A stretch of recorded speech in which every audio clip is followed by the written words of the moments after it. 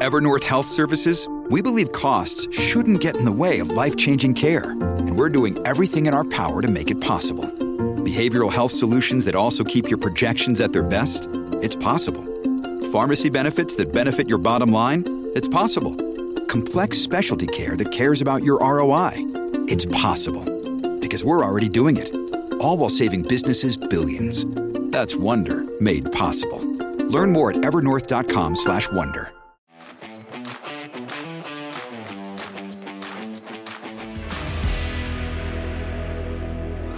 Prime Minister Justin Trudeau suggests he may soon be challenging Alberta Premier Danielle Smith's Sovereignty Act.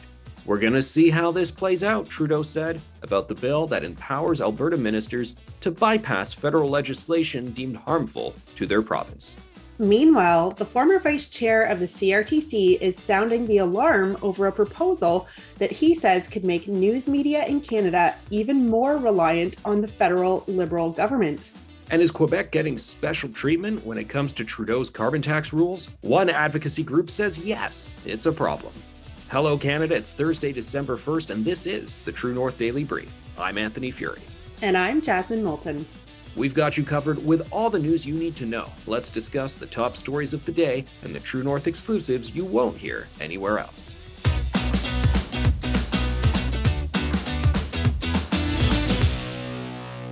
Is Justin Trudeau angling to challenge Danielle Smith's Sovereignty Act? It looks like things are headed down that road. On Tuesday, Smith introduced the Sovereignty Within a United Canada Act in the legislature. This bill would allow any cabinet minister, including the premier, to identify federal initiatives that are deemed unconstitutional or harmful to Albertans, as they describe it, and introduce a motion in the legislature to invoke it, therefore bypassing those federal laws. Danielle Smith told reporters a long and painful history of mistreatment and constitutional overreach from Ottawa has for decades caused tremendous frustration for Albertans. In response, we're finally telling the government no more. It's time to stand up for Alberta. But on Wednesday, Trudeau implied that things may get rocky between the two levels of government. Here's what he said.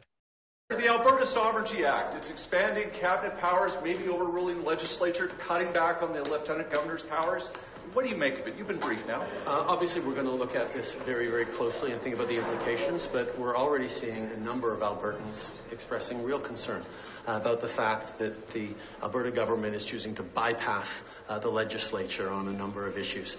These are things that obviously are going to play out over the coming weeks and months.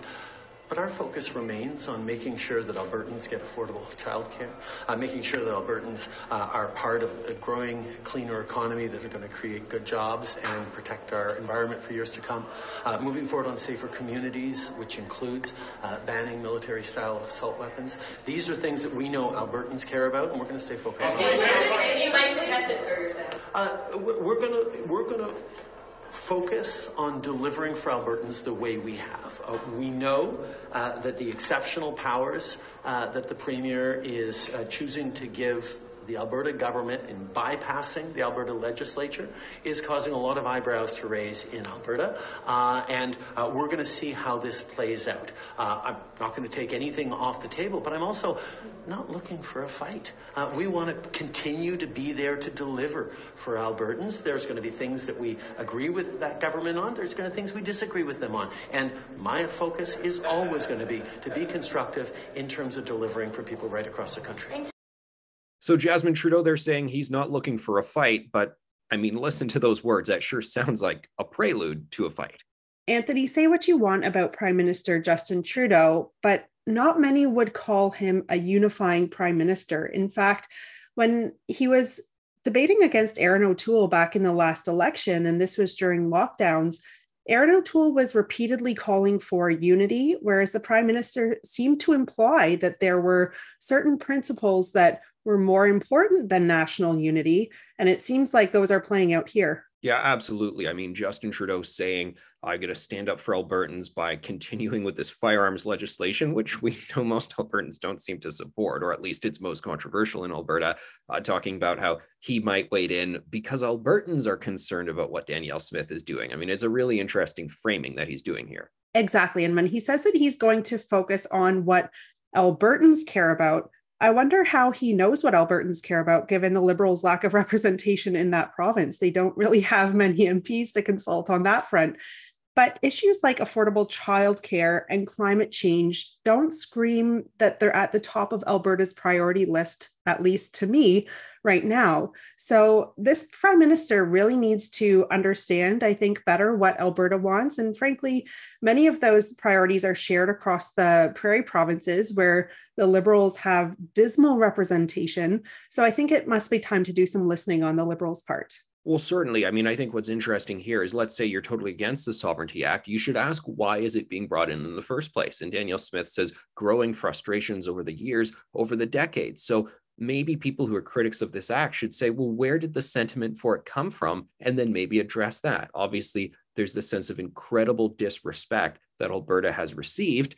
So maybe deal with that disrespect. Absolutely. And when you look at things on the flip side as well, back in the Harper years, we didn't see this lack of unity.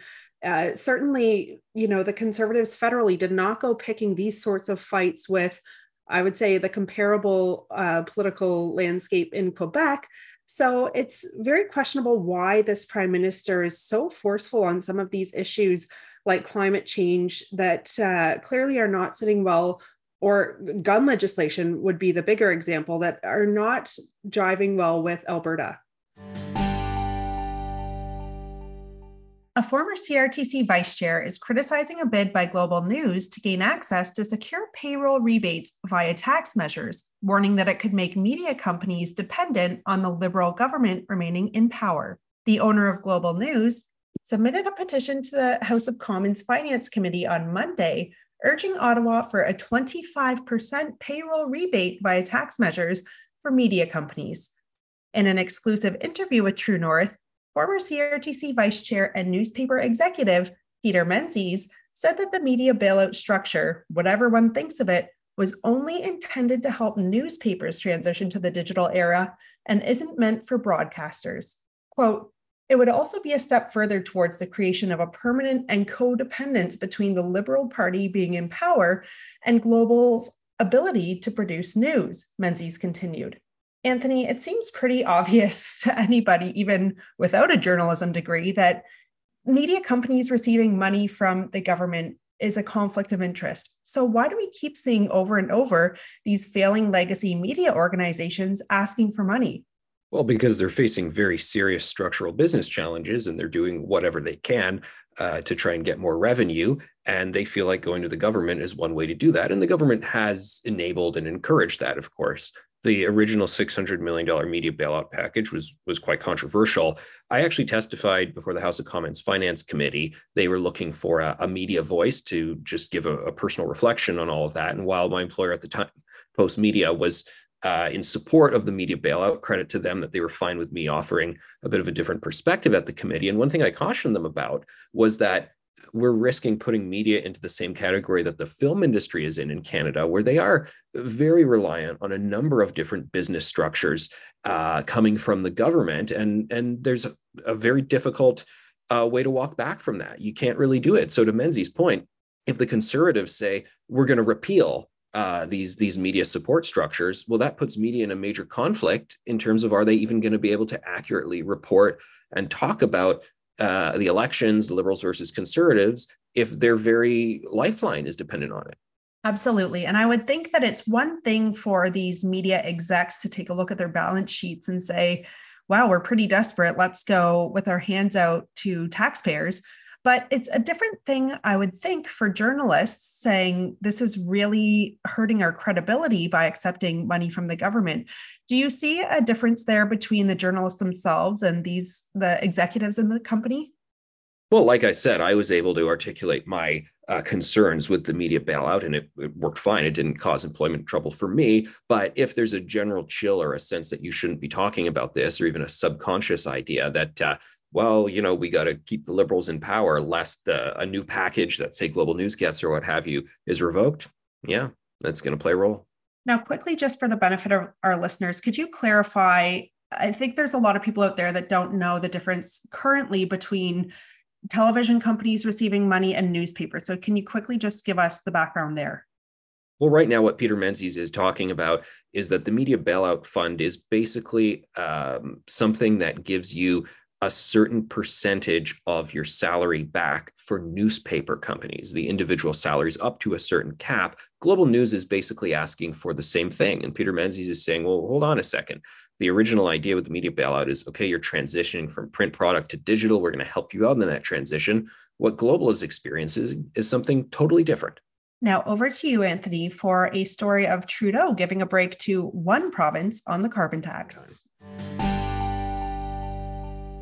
The Canadian Taxpayers Federation is accusing the federal government of preferential treatment for Quebec when it comes to Justin Trudeau's federally mandated carbon taxes. All provinces other than Quebec will have to raise the carbon tax on fuel to 37 cents per liter by 2030, but Quebec will only have to pay an additional 23 cents per liter on gas by the end of the decade due to its provincial carbon pricing scheme. Quebec's government currently participates in an international emissions trading scheme with the state of California. Franco Terrazzano from the CTF said Trudeau's special deal for Quebec shows the carbon tax was always about politics, not the environment. Jasmine, we were just talking about Alberta feeling disrespected in the Federation. Ontario, Saskatchewan, they have been a part of legal challenges against the carbon tax. And now we learn that Quebec is getting it a little easier here. Is this just going to further frustrate people? Absolutely, especially those outside Quebec, because it's voters in Quebec that tend to be more supportive of anti-pipeline legislation, for example. And now we see that that's the province getting the break on the carbon tax. But Anthony, of course, this will be frustrating to any Canadian who's against the carbon tax, or frankly, any Canadian who's struggling to heat their home this winter, paying the carbon tax bill. Because we know that in Canada, our country is responsible for less than 2% of global greenhouse gas emissions. And yet we see some of the biggest global emitters like the United States, India, China, don't have a carbon tax. So Canadians are right to scratch their head at this one. And Mr. Terrazzano from the Taxpayers Federation is right that it's starting to reveal itself as a bit of just political games. That's it for today, and don't forget to check in at www.tnc.news throughout the day for all the news you need to know. And if you're able, please consider supporting independent media at donate.tnc.news. Thanks for listening, and have a great day.